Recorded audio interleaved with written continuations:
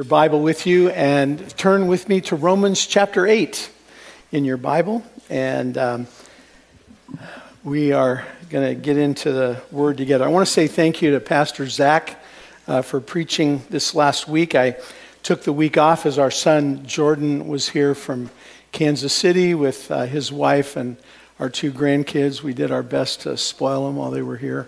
It was a lot of fun. 3.5-year-olds are pretty fun.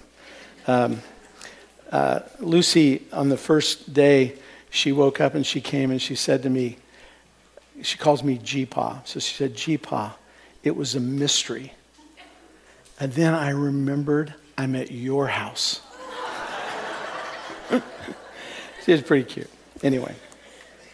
Paul in this passage is going to talk about suffering that we go through in this life. Hard times we go through. And it really builds on what he's already told us in Romans chapter 7 with a struggle with sin. But now he's offering us in chapter 8 a solution to the struggle. And the solution is the power of the Holy Spirit living in our lives. The solution is the freedom that we have in Christ. Maybe you've heard some bad answers to people when they ask, why is there suffering in the world? Maybe specifically, why am I going through the suffering that I'm going through in my life? And the bad answers can be like, well, if you lived a better life, then God would be blessing you. These are bad answers. If you were just claiming God's blessing more, then you wouldn't be having such a hard time. You're not praying right, or there must be some kind of sin in your life. These sound like Job's friends. Or you're getting payback, you always get what's coming to you, so it must be your fault somewhere, or maybe it was just a test. So, we've all got to be careful when we give quick, off-the-cuff answers that we think are going to maybe help people on some level or help them feel better, especially when they're going through suffering.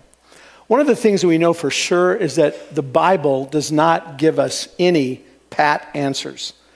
Now, you've got this on your outline. The Bible doesn't attempt to provide complete explanations for all the suffering in the world.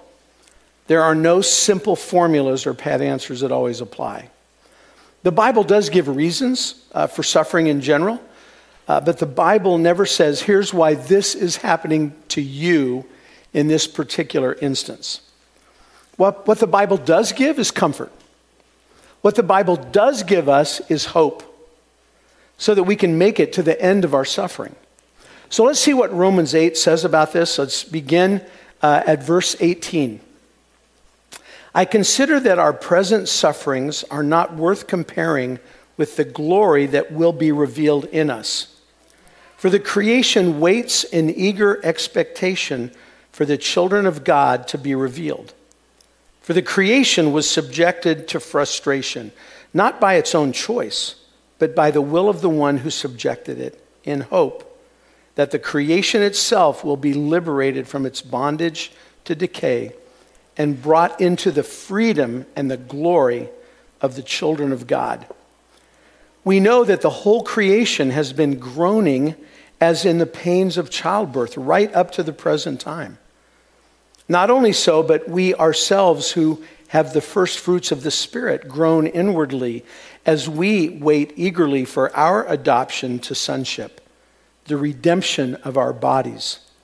For in this hope we were saved. But hope that is seen is no hope at all. Who hopes for what they already have? But if we hope for what we do not yet have, we wait for it patiently. In the same way, the Spirit helps us in our weakness. We do not know what we ought to pray for, but the Spirit himself intercedes for us through wordless groans. And he who searches our hearts knows the mind of the Spirit, because the Spirit intercedes for God's people in accordance with the will of God. This is the word of the Lord to us this morning. So one way or another, and you have this on your outline, everyone will suffer.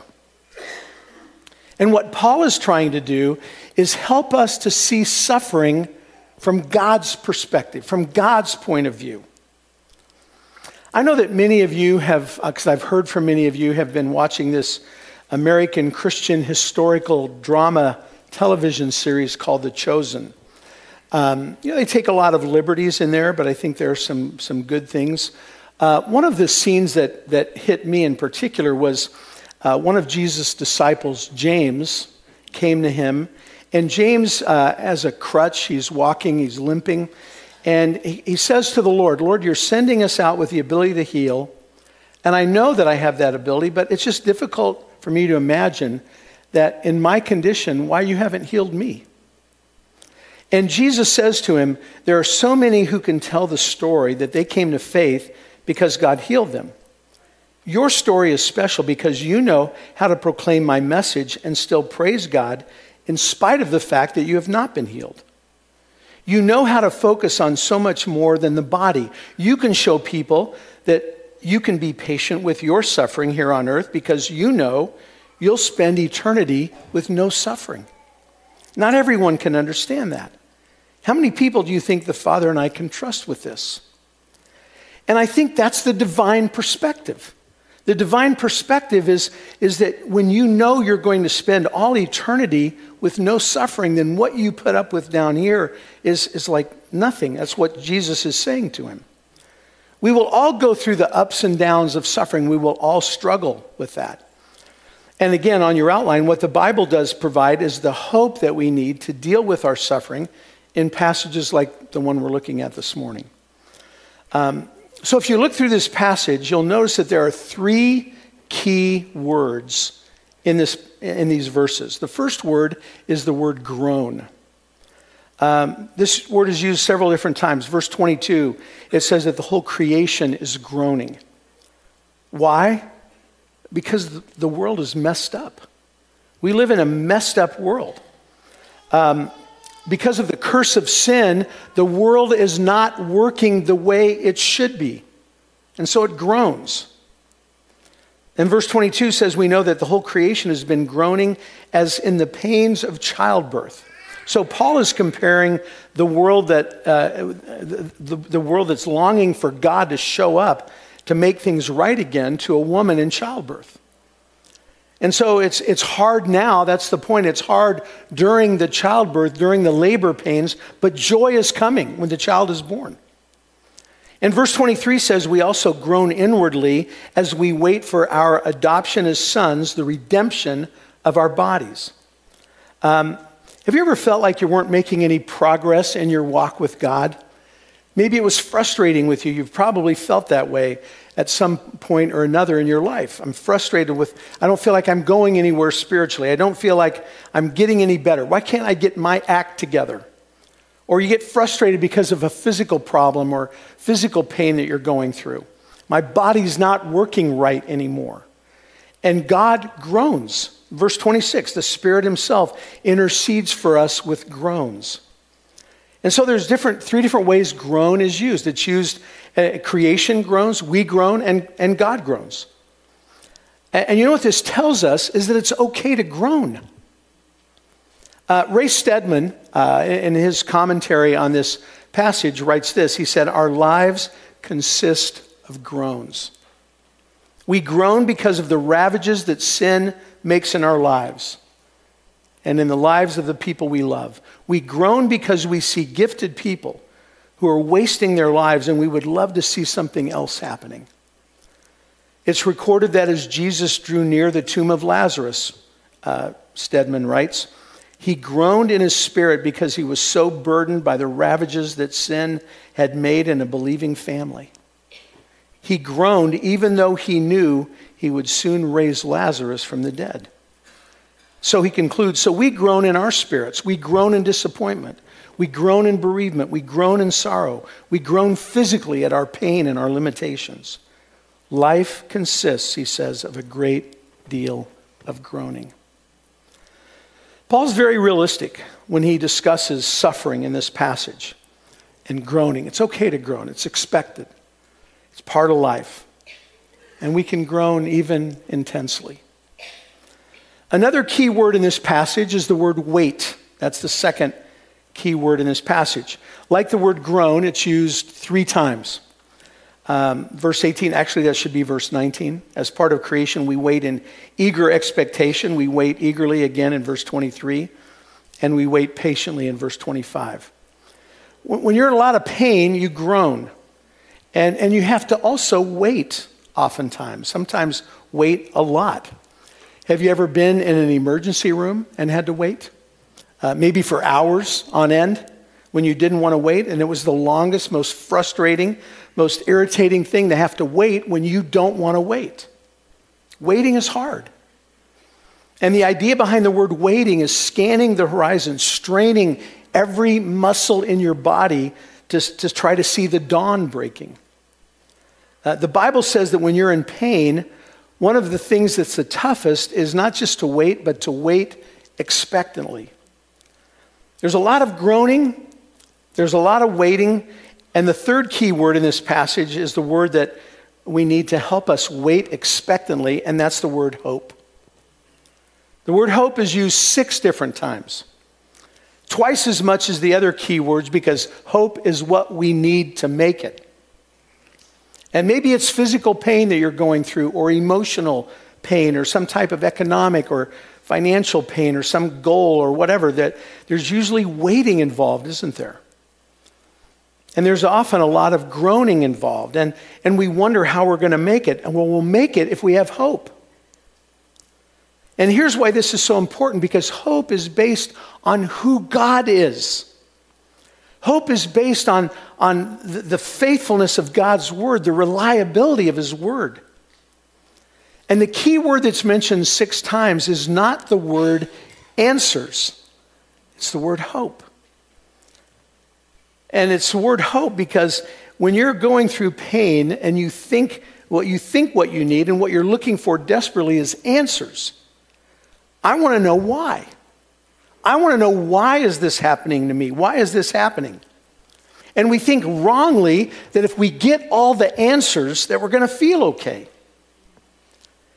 And you know what we find out is in the rare instances when we do get answers, it doesn't help all that much. It sure doesn't take away the pain. And even after you get all the answers, you're still going to need hope. You know, there's an American surgeon who said this. He said, "Hope is the medicine I use more than any other. Hope can cure nearly everything." And the same doctor did a study of 600 American prisoners of war out of 4,700 that were captured by the North Koreans.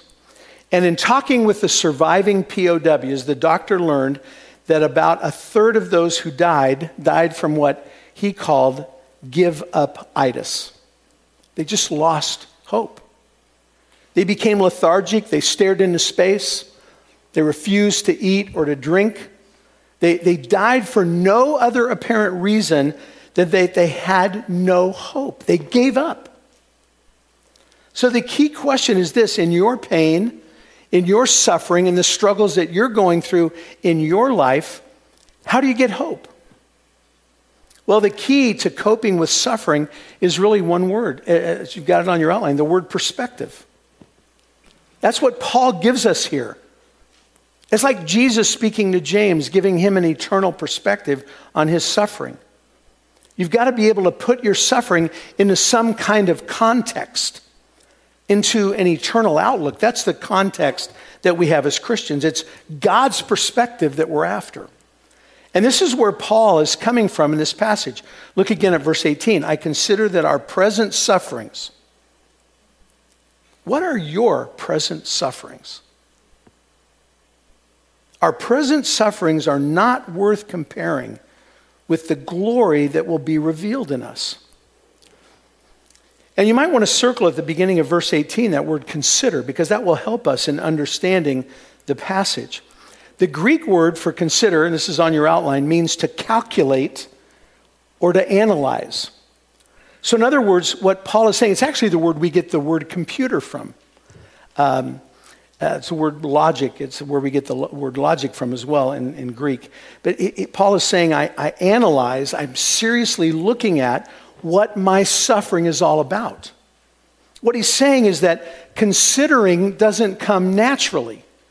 It doesn't flow automatically from our emotions. We've talked about before about Christianity being a thinking religion. We think about the Word of God. We read the Word of God. We study it. we learn how to take it and make it real and come alive in our lives. And so we've got to force ourselves to think logically and theologically about putting our suffering in some kind of perspective. And this makes all the difference in the world. Paul had tons to say about this. Basically, in every one of his letters, he deals with suffering, talks about suffering. This was not something he was seeking to be an expert in, but Paul was really an expert in suffering. How do you become an expert? Well, you do it a lot. What does Malcolm Gladwell say? He says you need 10,000 repetitions to do something well. Well, Paul had plenty of experience with suffering. Paul actually gives his credentials, so to speak, his resume of suffering in 2 Corinthians chapter 11. Listen to it. He says, five different times, the Jews gave me 39 lashes. 3 times I was beaten with rods. Once I was stoned. 3 times I was shipwrecked. Once I spent a whole night and day adrift at sea. I traveled many weary miles. I have faced danger from flooded rivers and from robbers. I have faced danger from my own people, the Jews, as well as from the Gentiles. I have faced danger in the cities, in the deserts, and on the stormy seas. And I have faced danger from men who claim to be Christians, but are not. Man, that's some major suffering that Paul went through. And then later on, Paul talks about a cross he had to bear, a thorn in his flesh. He said he asked the Lord 3 times to take it from him and heal him. And the Lord said, no, I'm not going to heal you from it. And that's where Paul says, but I'm made perfect in weakness. And God shone through Paul's weakness. Most scholars believe it was some kind of a degenerative, painful eye disease, maybe something like glaucoma. But this guy was an expert in suffering. But look at what he says in the same letter in 2 Corinthians. It's on your outline, 2 Corinthians chapter 4. Therefore, we do not lose heart. Though outwardly we are wasting away, yet inwardly we are being renewed day by day. For our light and momentary troubles. Wait a second. Light and momentary troubles? You know what he's calling light and momentary troubles? Beatings, being shipwrecked, being nearly stoned to death, the physical problem with his eyes. Those are what he puts in the context and what he gives a perspective of. These are light and momentary troubles. For our light and momentary troubles are achieving for us an eternal glory that far outweighs them all. So this is perspective here. We fix our eyes not on what is seen, but on what is unseen. For what is seen is temporary, but what is unseen is eternal. I love the way one man put it. F.B. Meyer wrote this. He said, it's on your outline. If I am told that there is a rocky bit of road between here and my destination, I know that every jolt along the way is a reminder that I'm on the right road. That's perspective. That's what God is saying to us when we are going through hard times. Things that are really things that will last, things that are important, are the things we can't see. And the problem is we do the opposite that he's talking about. Because we live here, we have eyes, we live in a physical world. But the problem is we look and focus on what's temporary. In fact, your problem is not really your problem. Your main problem is how you look at your problem. That's the problem. Don't ask me to repeat that. But Paul actually talks about suffering, like I said, in all of his letters. And now that we've basically got his credentials, his perspective on this, let's look at 4 things from this passage that we put our hope in to give us that perspective. So what is our hope in suffering? Hope is an assured future. It's not something we hope that will happen, that might happen or might not happen. No, we know it will happen because of who God is. We know it will happen because of the reliability of Scripture. So imagine two women. Both of them have a purse. In that purse, they have all their assets, and all the money in the world. And we'll say that that's all they have. They have it in cash. The difference is one woman knows that the next day, for some reason, $10 million will be wired into her bank account. And the other woman knows that there's nothing coming from anybody in the indefinite future. So imagine these two women. They go out to downtown San Diego, they visit, and the same thing happens to both of them. They have the same experience. Both of them get their purses snatched away. They're lost, they're taken, they're stolen, they're gone. How are they going to respond to that? Well, I can tell you the woman who knows that the next day $10 million is going to come into her bank account, she says, oh man, what an inconvenience that my purse was stolen. Oh well. And the other woman, total despair, because it's all she had. Same circumstances, why is the response so different? Because what you know about the future completely determines how you process the present. Think about that. What you know about the future completely determines how you process what's going on in your life right now. We know the redemption of our bodies is coming because, again, it's what God says in His Word. That's our future. And if you know that and can be sure of it, and we can be sure of it, then we can face anything. That's what Paul's saying to the people in Rome. Because something a whole lot better than $10 million is coming into your bank account. And we're going to talk about that. But we need to keep reminding ourselves that the struggles we go through here, and this is number one, are only temporary. The struggles we go through here are only temporary. Verse 18 again. I consider that our present sufferings are not worth comparing with the glory that will be revealed in us. So when you look at how long you're going to live, in light of eternity, our problems here pale in comparison. What we suffer, verse 18, what we suffer now and 19 is nothing compared to the glory He will give us later. For all creation is waiting eagerly for that future day. So even if I carry around my suffering every day for my entire life, that's nothing compared to the millions and millions of years that I will be with the Lord in heaven.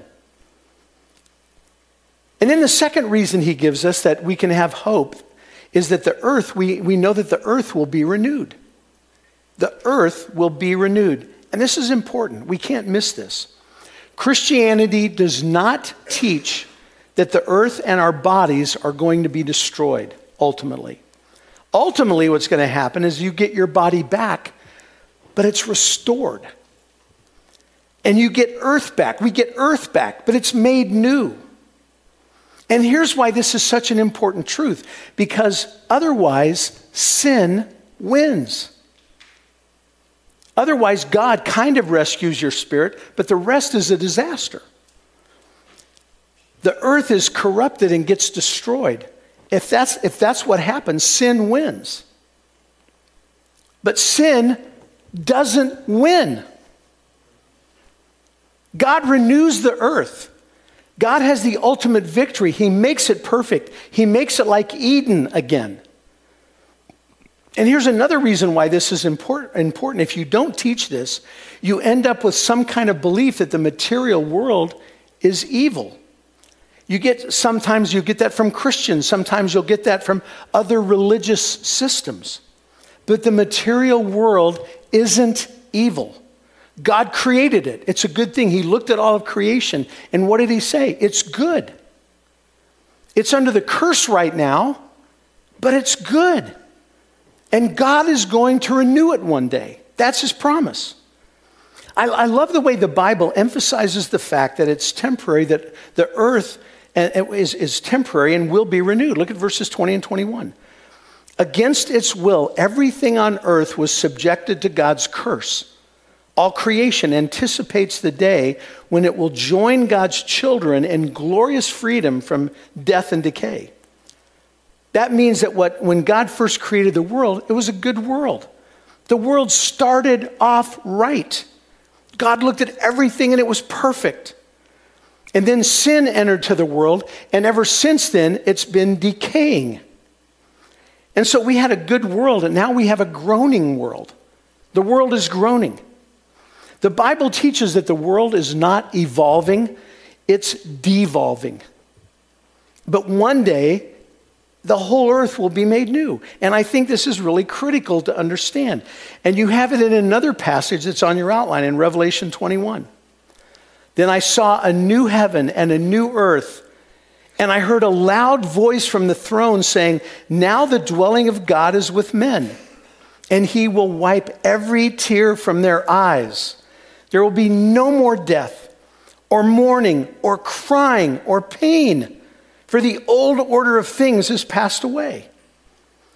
I heard a preacher from the Smoky Mountains of Tennessee say one time, "Those are shouting words." Can I have an amen? Amen to all of that, right? The whole earth is distorted. And a third thing that we can be hopeful about is that we get new bodies. One day we're trading in our bodies for a new, improved model. I'm confident that they'll have hair. I can't wait. New bodies, think about that. That's perspective. We get new bodies. And I have to tell you that I think most able-bodied people miss this, but look what's in verses 22 and 23, the hope that we have. All creation has been groaning as in the pains of childbirth right up to the present time. And even we Christians, although we have the Holy Spirit within us as a foretaste of future glory, we also groan to be released from pain and suffering. We too anxiously wait for that day when God will give us the new bodies he promised. Wow, new bodies. You know, there was a wise man who once had a friend who was going through a very difficult time. And his friend, instead of saying, "I wish I'd never been born," he said, "I wish I'd never been made." You ever said that? I had somebody say that to me this week. It's sad. But the wise man said to his friend, "You know what? You're not made yet. You're being made. You are being made in part by your suffering. You're being made in part by the loving hands of God, you're being made. And one day what you will become will be revealed." That's the truth of Scripture. We are being made, but one day we will get new bodies. And then one last thing that ought to give us hope is that God understands. That's number 4 in your outline. We groan inside. We say, "Lord, what can I say? How can I pray for myself? What can I say to this person who's hurting so much that I love so much? How can I pray for them? I don't know." But look at verse 26. The Holy Spirit helps us in our distress, for we don't even know what we should pray for or how we should pray.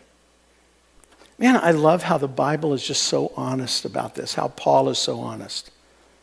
It's like Paul is saying, I've got to be honest with you, sometimes I don't even know how to pray. And to me, that's liberating. Paul, one of the most godly men who's ever lived, says that I don't even know how to pray. Again, verse 26 and 27, but the Holy Spirit prays for us with groanings that cannot be expressed in words. And the Father who knows all hearts knows what the Spirit is saying. Have you ever been in a situation where there's so much heartache that even prayer it seems like too much effort? And you just, maybe all you can offer to God is groaning. But the Holy Spirit takes that and interprets it perfectly to the Father. And so you have this on your outline. God understands the aches of your heart even when you can't verbalize them. That's hope. That's the hope that we all need. Verse 26, we do not always know what we ought to pray for, but the Holy Spirit does. And the Holy Spirit has been given to us by God to assist us in many ways, but one way is in prayer. There's a Dr. George Brown who discipled many young men, and he found out he had Alzheimer's. He had poured his life out to so many, mentoring them in the faith. And he still had some good times of lucidity, and while he was having those, his friends wanted to put on a celebration for him before they knew he wouldn't even be able to participate. He was talking less and less, mumbling more and more. All his friends had great things to say about him in this celebration. At the end of the program, Dr. Brown, who had a great singing voice, was scheduled to sing Precious Lord. And his friends didn't know if it could happen. But his wife of more than 50 years, who also had a good singing voice, walked up to the mic with him. And here's the way it was described. His wife gave him the mic and the organist played. And when it was time for him to sing, she whispered in his ear, Precious Lord. And he sang, Precious Lord, take my hand. He sang, Take my hand. Lead me on. And he sang, Lead me on. And she just kept feeding him the words and standing alongside of him and helping him. And when he didn't have the words, she would take the mic and sing the song that he couldn't continue, and she'd finish it. And I think that's what happens when the Holy Spirit helps us when we don't have the words to pray. He's right there beside us, helping us and encouraging us, and then taking over and praying for us. The Spirit will take our mumbling and He'll clarify it to God exactly according to the will of God and what God means for us. And so the Spirit literally joins to help us in expressing for us what we cannot fully express for ourselves. And so God says to you this morning, whatever is in front of you, I want to give you my strength. Talk to me. Groan with me. If you don't know how to say it, don't worry. The Holy Spirit will take over and interpret that to the Father. So why is there suffering in the world? Somebody asked that question to Dorothy Sayers, who was a Christian. She was a mystery writer, British. And she had a great response. She said, I don't know why God allows so much suffering in the world. But one thing I do know is that by sending Jesus to die and suffer for us, He took His own medicine. So will you be committed to praying this week? To living in an attitude of prayer, setting aside time of prayer daily to spend with Him, but also living in an attitude of prayer throughout the day. Let's pray. Dear Heavenly Father, we want to especially lift up this morning those who are going through a time of groaning, who've been waiting. You see what they're going through. Give all of us, Lord, the wisdom to see our lives and our situations from your perspective. Thank you for the framework that we have in Scripture. Help us to realize that you see it and you care. And when I groan, you groan, and interpret those prayers perfectly to the Father. We know, Lord, that you have the power to change our situation, but more than changing our situation, Lord, we ask that you would change us. Make us like Jesus. I know you're in that process. Help us to keep that perspective. Help us to grow in our relationship with you. If there's someone here this morning who has never made a commitment to you, never asked you to be the Lord of their lives, Lord, right now, would they respond in faith and receive you right now as Savior and Lord? have the promise of eternal life. If you've never put your faith in Christ, you can pray right now. God, I want to make you the Lord of my life. I love you. Thank you for sending Jesus as my way to heaven, to die on the cross for me, be resurrected for me. I don't understand it all, but I believe that I'll be there in heaven because of you. Lord, help me to focus my entire life on you. Help me to be focused on eternity. Help us all, Lord, to know what's really important. In Jesus' name we pray. Amen.